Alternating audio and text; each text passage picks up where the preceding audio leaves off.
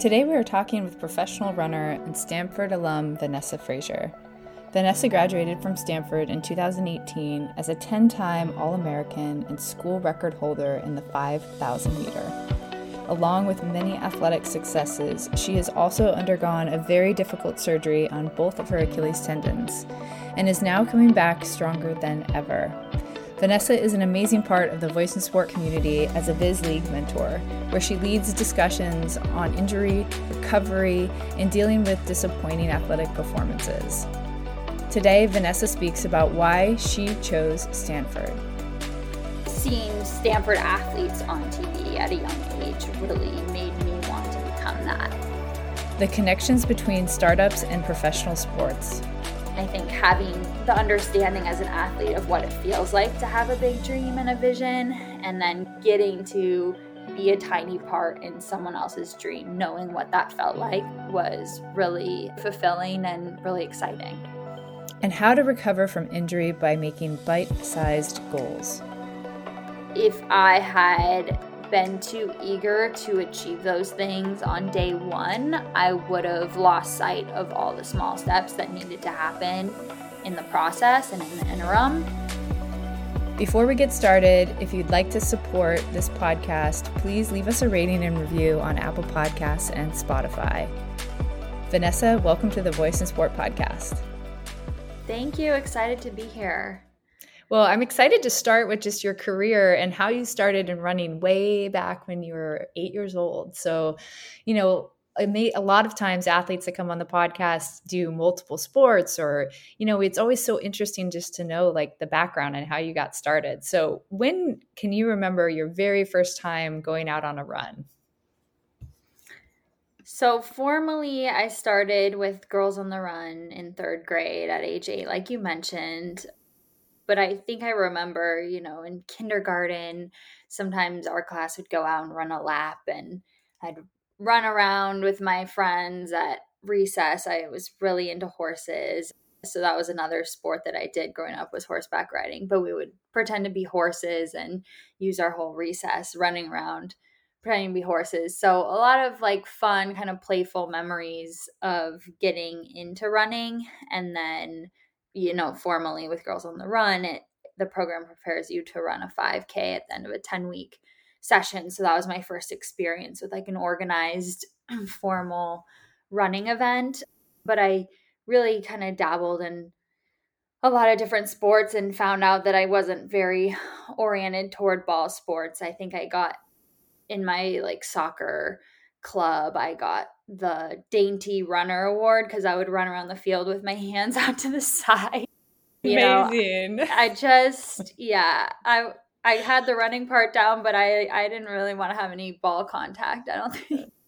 So, but I did horseback riding, gymnastics, a little bit of tennis, skiing. So, dabbled around with a lot of different activities. I love it. Well, the program that you started with, Girls on the Run, is a great program. They have a really cool mission to keep girls, or really to get girls into the sport at that like early age, and then help build their confidence, and doing it through like an achievable goal with the 5K at the end of the course. So I think it's a really great program. You went on to actually coach for Girls on the Run in high school. So what lessons did you teach? Do you remember what you taught those young girls and at that critical age when they're so young and just starting sport? Mm-hmm. Yeah, well, I just learned so much through the program myself. So in becoming a coach, later when I was in high school, I really just wanted to impart those lessons on younger girls because of how much value it had provided me. And there's kind of two sides of it. There's the running and sports side of it, where you really learn the power of goal setting, and you learn that working hard for something is fun and kind of addicting to track your progress over the course of not only weeks or months, but then coming back the next year and seeing if you can keep improving on what you did the previous year. So that whole kind of addiction to the process and getting better, but seeing it as a really fun thing, and seeing running as a really fun thing, and a fun sort of light, healthy competition as well. But then there's the other side too, where the program teaches all these different both physical and emotional health lessons. And some of the lessons were really impactful before going into middle school, like literally learning how to stand up for yourself and how to properly approach conflict resolution and how to think positively and confidently about yourself and building your self-esteem and all of those things, which, kind of are fostered through sport already, but then having these real objective lessons about it and practicing through activities with other young girls, it's really impactful. So I just wanted to share that with the younger community and found it really rewarding to give back to the program that had given so much to me when I was younger. I love that. Well, and you hit on something that's pretty near and dear to our heart at Voice in Sport, which is building confidence. So, how do you think after all your years now, you've been starting in the program when you were really young, all the way up to Stanford, then pro, to where you are now. How has confidence played a role throughout your whole career, and how do you build it as a young women athlete? I think as I've gotten older through sport, I have a lot to learn from the Girls on the Run program itself, and I have a lot to learn from my younger self. I always say this, like a lot of people ask, what advice would you give your younger self? And I actually think my younger self has a lot of advice to give my older self. And as I've kind of gone up in the ranks with running and the stakes have gotten higher, I've needed to learn those lessons more and more on how to find confidence, because in college, but especially as a pro too, again, as the bar just keeps getting higher, you tend to look for confidence more and more in your achievements. And in Girls on the Run and in my younger years of running, but especially in Girls on the Run, that's not how you foster confidence, and that's not how it's really taught. It's more about, traits within yourself that are not dependent on what you achieve on the track or what your result is in a race. It's really about, what kind of teammate you are, how you talk to yourself in a positive way. And it turns out if you're a really supportive friend and teammate, and if you are, noticing things about yourself that you love that have to do with how you approach things, like, wow, I worked really hard today. That was awesome. Or I had this big setback and I bounced back the next day. And that showed a lot of resilience. That's kind of how you foster confidence in general, but that was the focus, in Girls on the Run. And so it's something that I really try to remember as a pro, when it's so easy to find confidence from winning races or reaching a certain level in the sport. And the reality is like those achievements are never ending, and there's always the next thing that you're going to keep seeking. And so if you're seeking, external things to give you confidence, it's kind of a never ending loop. And so again, just going back to what I learned back in Girls on the Run is, it's finding it within yourself, no matter how you're performing. I love that. I also love that you shine light on we can learn so much from our younger selves, Yeah. Even with what we're doing at Voice in Sport with our advocacy program is we're leading with the young girls at the center, because there's so much that policymakers can learn from the experiences that these girls are having today. So I think it's so important. And you also touched on something too that I feel like as later in life athletes we go back to, which is finding the fun again and finding the joy. Because you mentioned it, you started playing basically horseback riding, running around chasing each other in school, and then it was fun, right? Sport was fun, it was enjoyable. Mm-hmm. But often we lose that joy. And so I'm just wondering, in your own career, how did you get yourself back to finding that joy if you found yourself in a place where you're it wasn't fun anymore? Yeah, it's a continuous battle. It's so interesting. I've thought about this a lot in the last few years as a pro and had a lot of conversations with my teammate, Elise Cranny, who's obviously a big member of the Viz community. And when you are a professional runner, it's what your whole world is centered around. You're not in school anymore, so you don't have, different things in academics to distract you, which is great because it means you can, really try to see how good you can be by pouring all your energy into this one thing. But, when that's your whole focus, again, going back to like how results can sometimes feel like that dictates your confidence. I also think that can sometimes dictate your joy.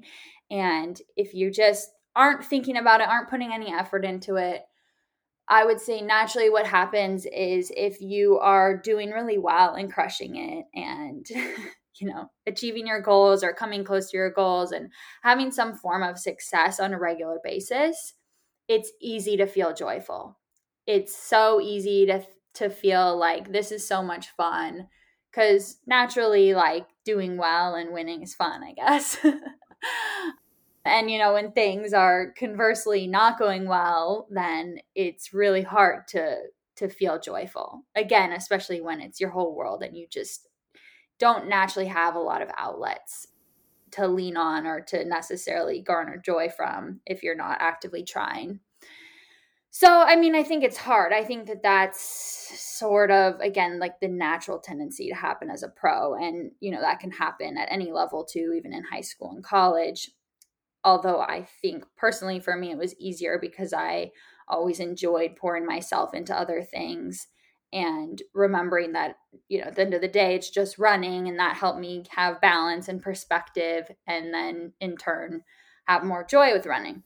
So I think it's having the perspective that there's a bigger world outside of sport, and that as much as it feels like it really matters in the moment, it kind of doesn't, and that you are doing it, hopefully for fun at the end of the day. So I guess having that perspective and then just really focusing on interim goals and interim progress and kind of creating a reward system for yourself. And this is something I've talked about with injury recovery, because that's a really easy example of like when you're kind of down and out and things aren't going well and you're obviously not able to compete and you're not able to find joy through success.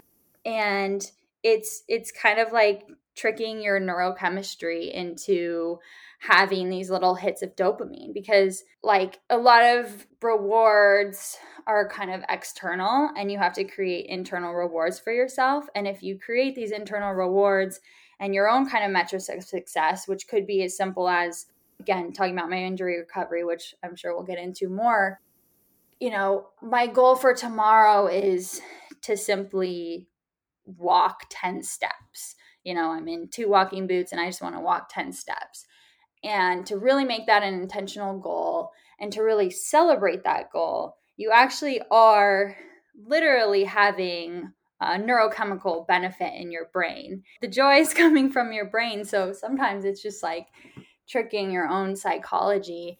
And it's not even a trick. It's realizing, again, that a lot of things that we think are going to create joy are coming from external sources telling us that winning or achieving this one thing is going to bring you happiness, and it's not. So, or it might temporarily, but obviously there's other ways to create joy, and you have to find a way to do that for yourself.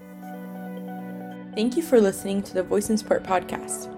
My name is Zasha Bolhak, and I am the producer of this Voice in Sport podcast episode. I run track and cross country at the University of Houston.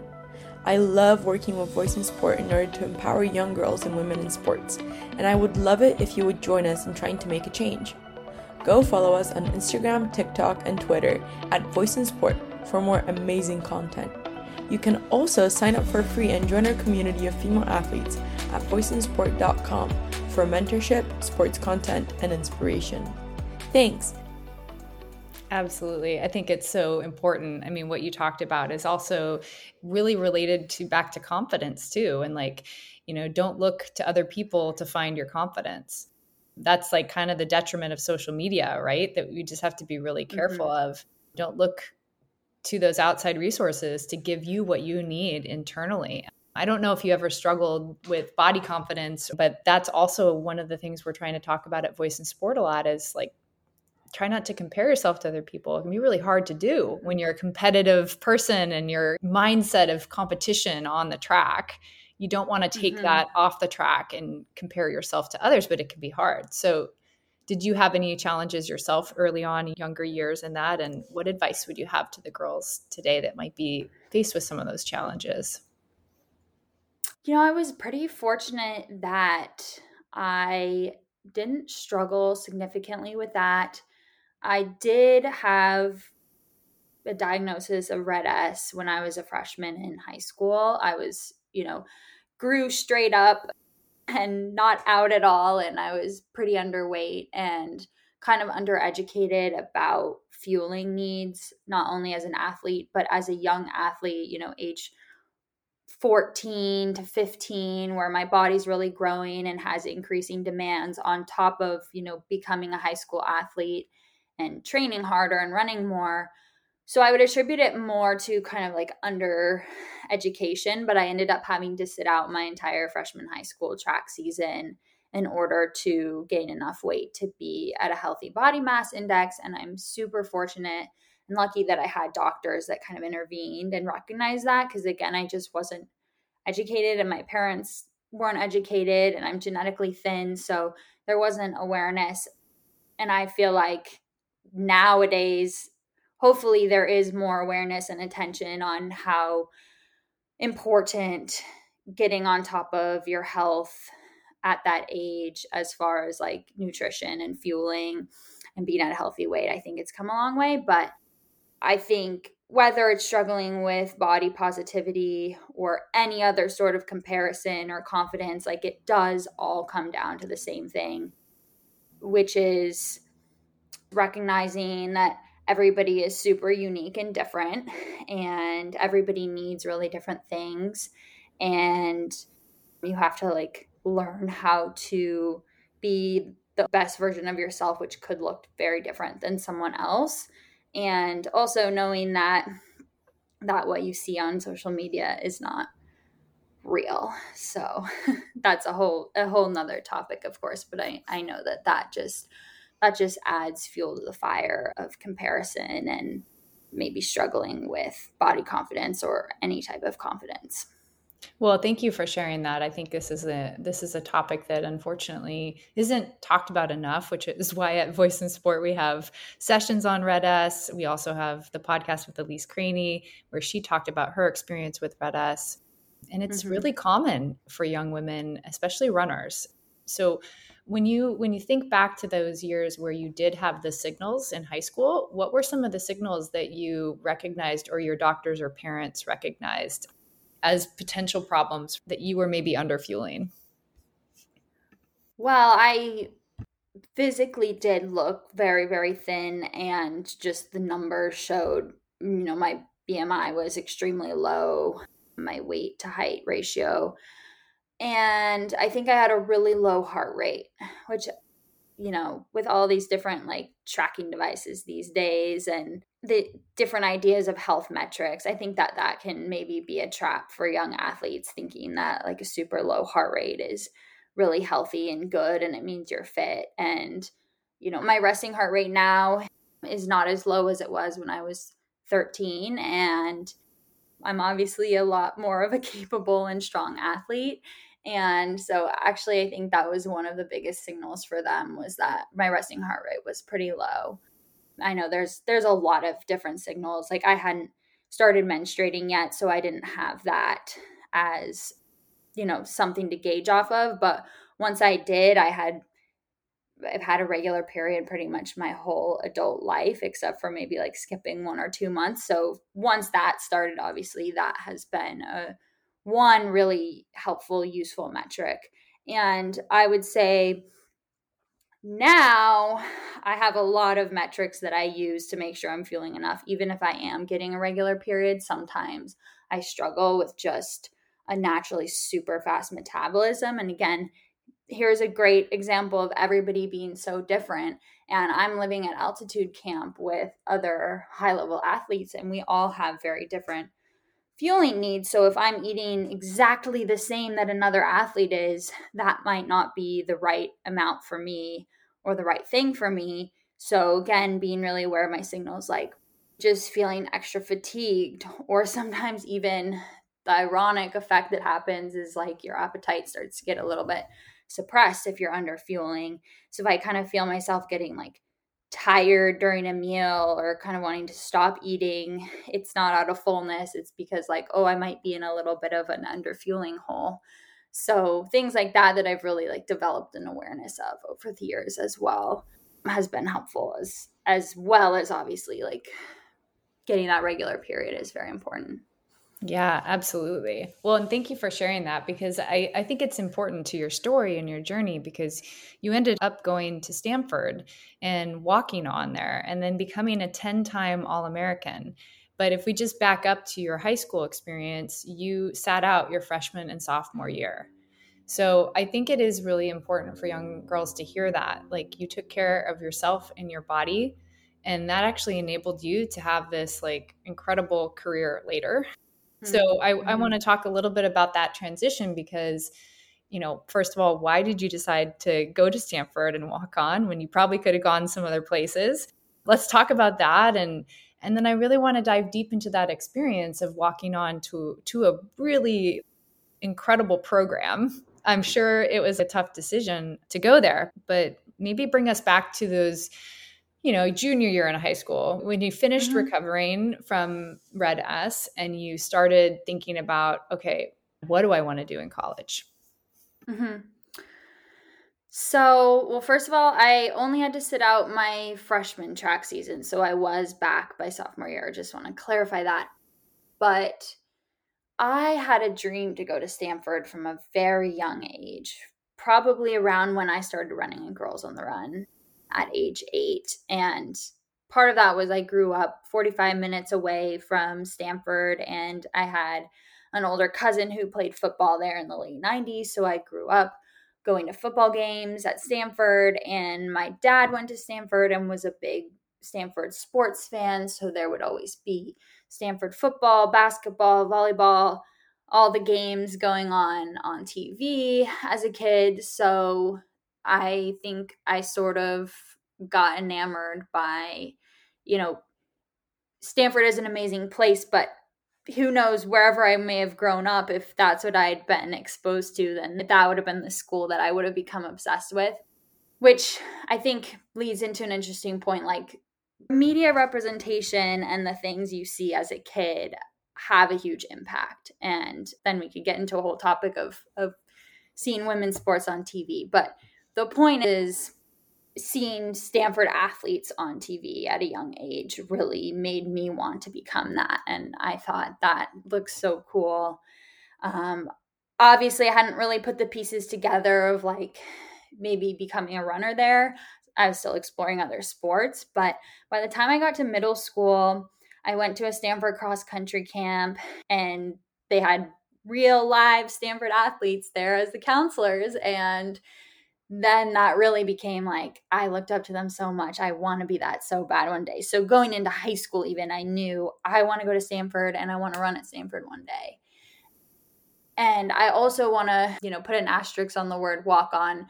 I was technically a preferred walk on, which means I did get kind of like help with my application. So I had a pink slip on my application. So that meant that I was going to have a spot on the team and that they were interested in me, but I wasn't going to get any scholarship money, and I didn't get actively recruited by them. So when I was a junior in high school, I reached out to the Stanford coach at the time and kind of made a sales pitch for myself and said that I was really interested in joining the team. And at that point, I hadn't really done anything yet to prove that I could be on the team, but I did end up winning a state title my junior year in cross country, Division 4, state of California. And I think that at least put me in the conversation of being on the team, but the caliber of athletes that Stanford was recruiting were so high, like, ranked nationally caliber athletes. And I was good, but definitely not that like 5-star national caliber. So again, just want to put that caveat that I was, semi-recruited, but it meant preferred walk-on means 0 scholarship money. And I did, have offers to go to other schools on scholarship money. But for me, I had this vision of going to Stanford, and I'm super happy that it worked out. I think that was the first, real experience on a large scale in my life of like, oh, I had this vision for myself for 10 years pretty much, and I saw it come to fruition, and that's an amazing thing. But I also think that it's so interesting because for a while I had this idea that like if you do have a vision like that for yourself for such a long time, like you can speak it into existence, you can manifest it. If you, put your mind to whatever it is, you can achieve it. And that is sometimes true. And I had that experience with making that reality of going to Stanford. But I also have later in my career experience like having a big goal and a vision and it not coming to fruition. And I always wonder like, what if they hadn't wanted me on the team? What if I hadn't gotten in? I would have been so disappointed and I maybe would have learned that lesson sooner.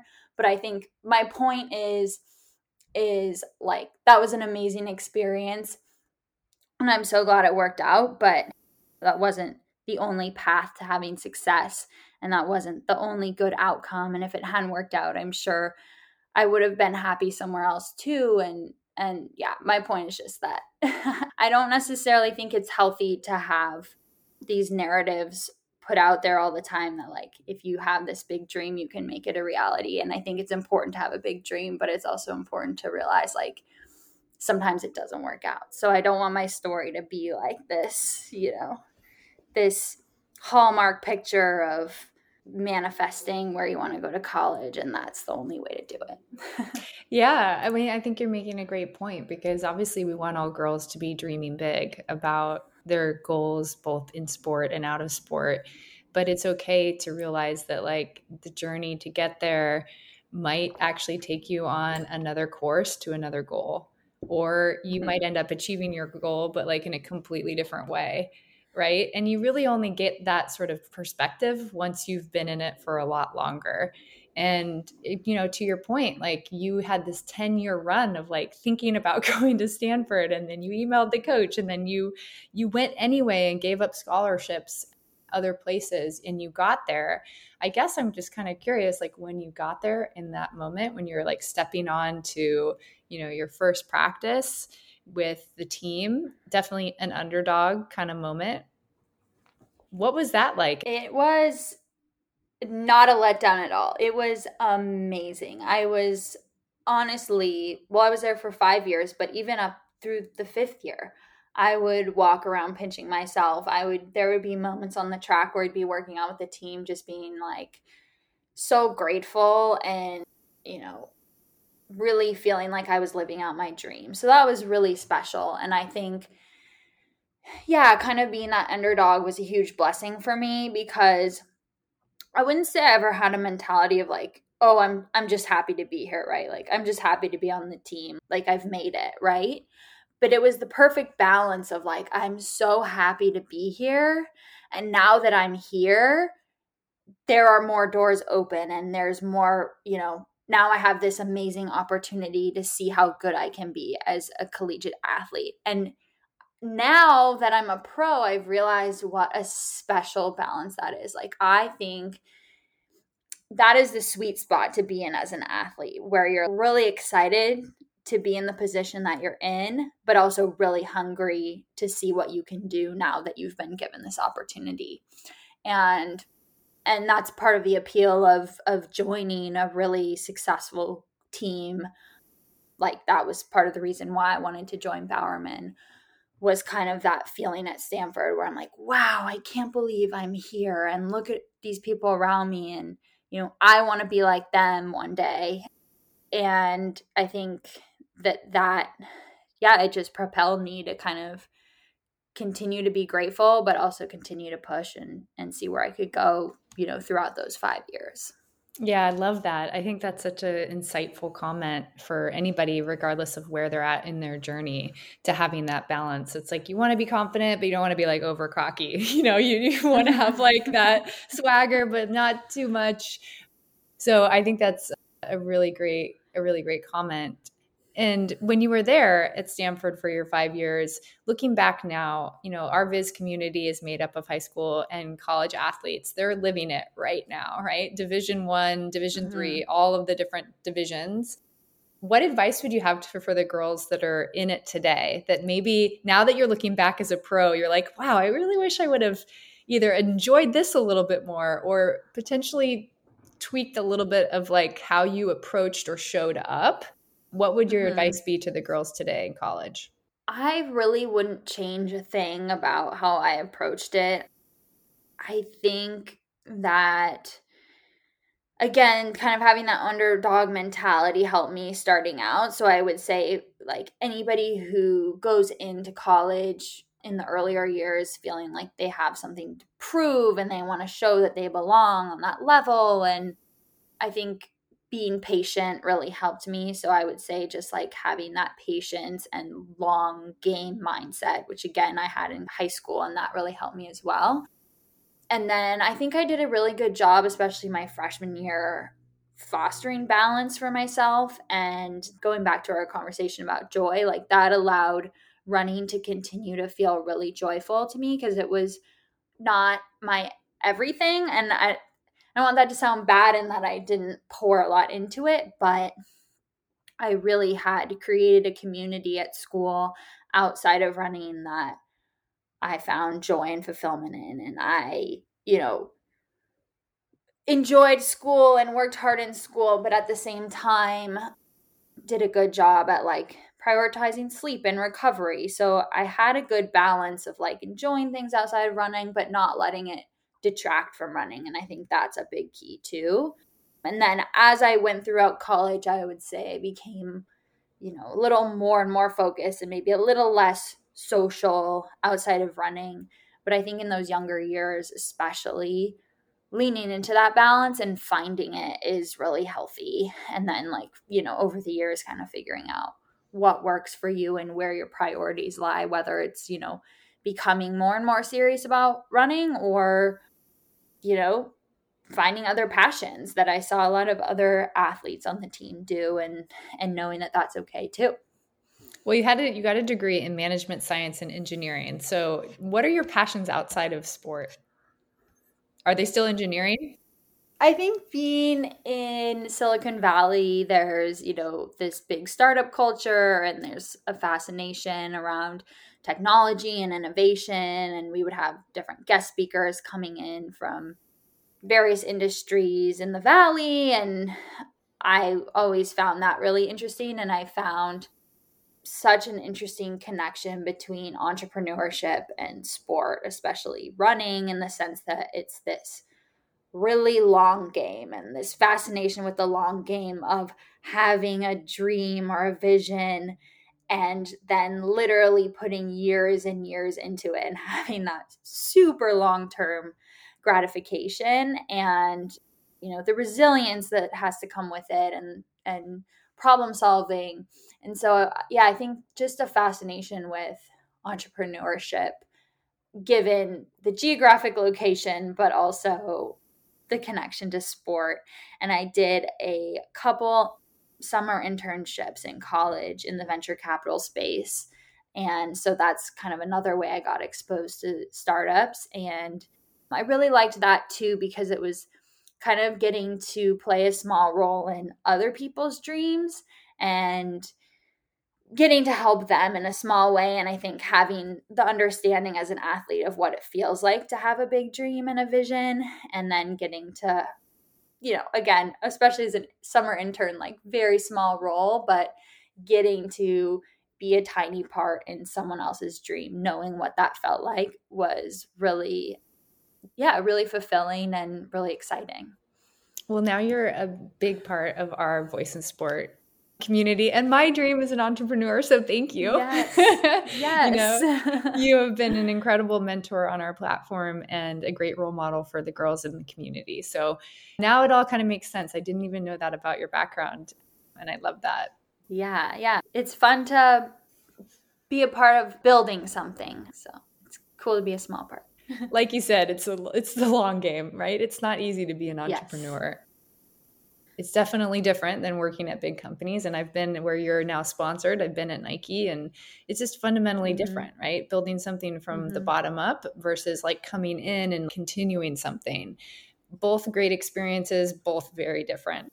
But relating back to like your sport journey with this too, I think by the end of your I would say your first big dream, right? Attending college at Stanford and running for that team, you had immense success. I mean, you were a 10-time All-American. You had the Stanford record for the 5,000 meter and had 2 runner-up finishes in the distance mixed relay. So if you think back, what do you think are the 3 keys to your success? I think actually things that have already naturally been touched on, I would attribute as the main key, which would be the first, playing the long game and having patience. I think if I had been too eager to achieve those things on day one, I would have lost sight of all the small steps that needed to happen in the process and in the interim. And so, part of playing the long game and having patience is, again, something I touched on earlier, is the ability to set those smaller bite-sized goals to create that internal reward system for yourself that tells yourself, like, I'm on the right path. I'm doing great. I made this step forward that puts me a little bit better than I was last week, last month, last year, and being able to measure those small steps. So that's all kind of part of the long game and having patience, being able to see the smaller step-by-step process. And then I would say the second thing would be having fun. Again, finding that joy is so important. And I think being a part of a team also makes it easier to find that joy, and the bond of your teammates, especially in college, is unlike anything else. I still probably, like, my closest friends in the entire world are my college teammates. I just got to see some of them over the weekend because one of them is having a baby and it was her baby shower, and there are no other people in the world that make me laugh as hard as they do. And so I think, just that bond with the teammates is so special and something I'll cherish forever. So really, like, remembering how special those people are and having fun with them. And that helps obviously bring joy to the process. And then the third thing, another thing I just talked about, would be the balance piece and feeling like a whole and complete human outside of your sport, feeling like you're successful outside of your sport, and that you're a good teammate and a good friend, but you're also, giving your best in school and with whatever you're doing. And that ends up making you feel like, or at least for me, it made me feel more confident and powerful when I stepped on the track. To continue listening to this podcast, please go to voiceinsport.com and sign up for free and join our community. Vanessa goes on to talk about advice that she would give other young women dealing with injuries. What I did with the Achilles surgery was making something tangible that I could find joy in every single day with my progress, but also, again, outside of the injury. She also gives us a sneak peek of her Viz injury recovery session on Voice in Sport. So I actually have shared snippets and screenshot pages of my personal injury journal.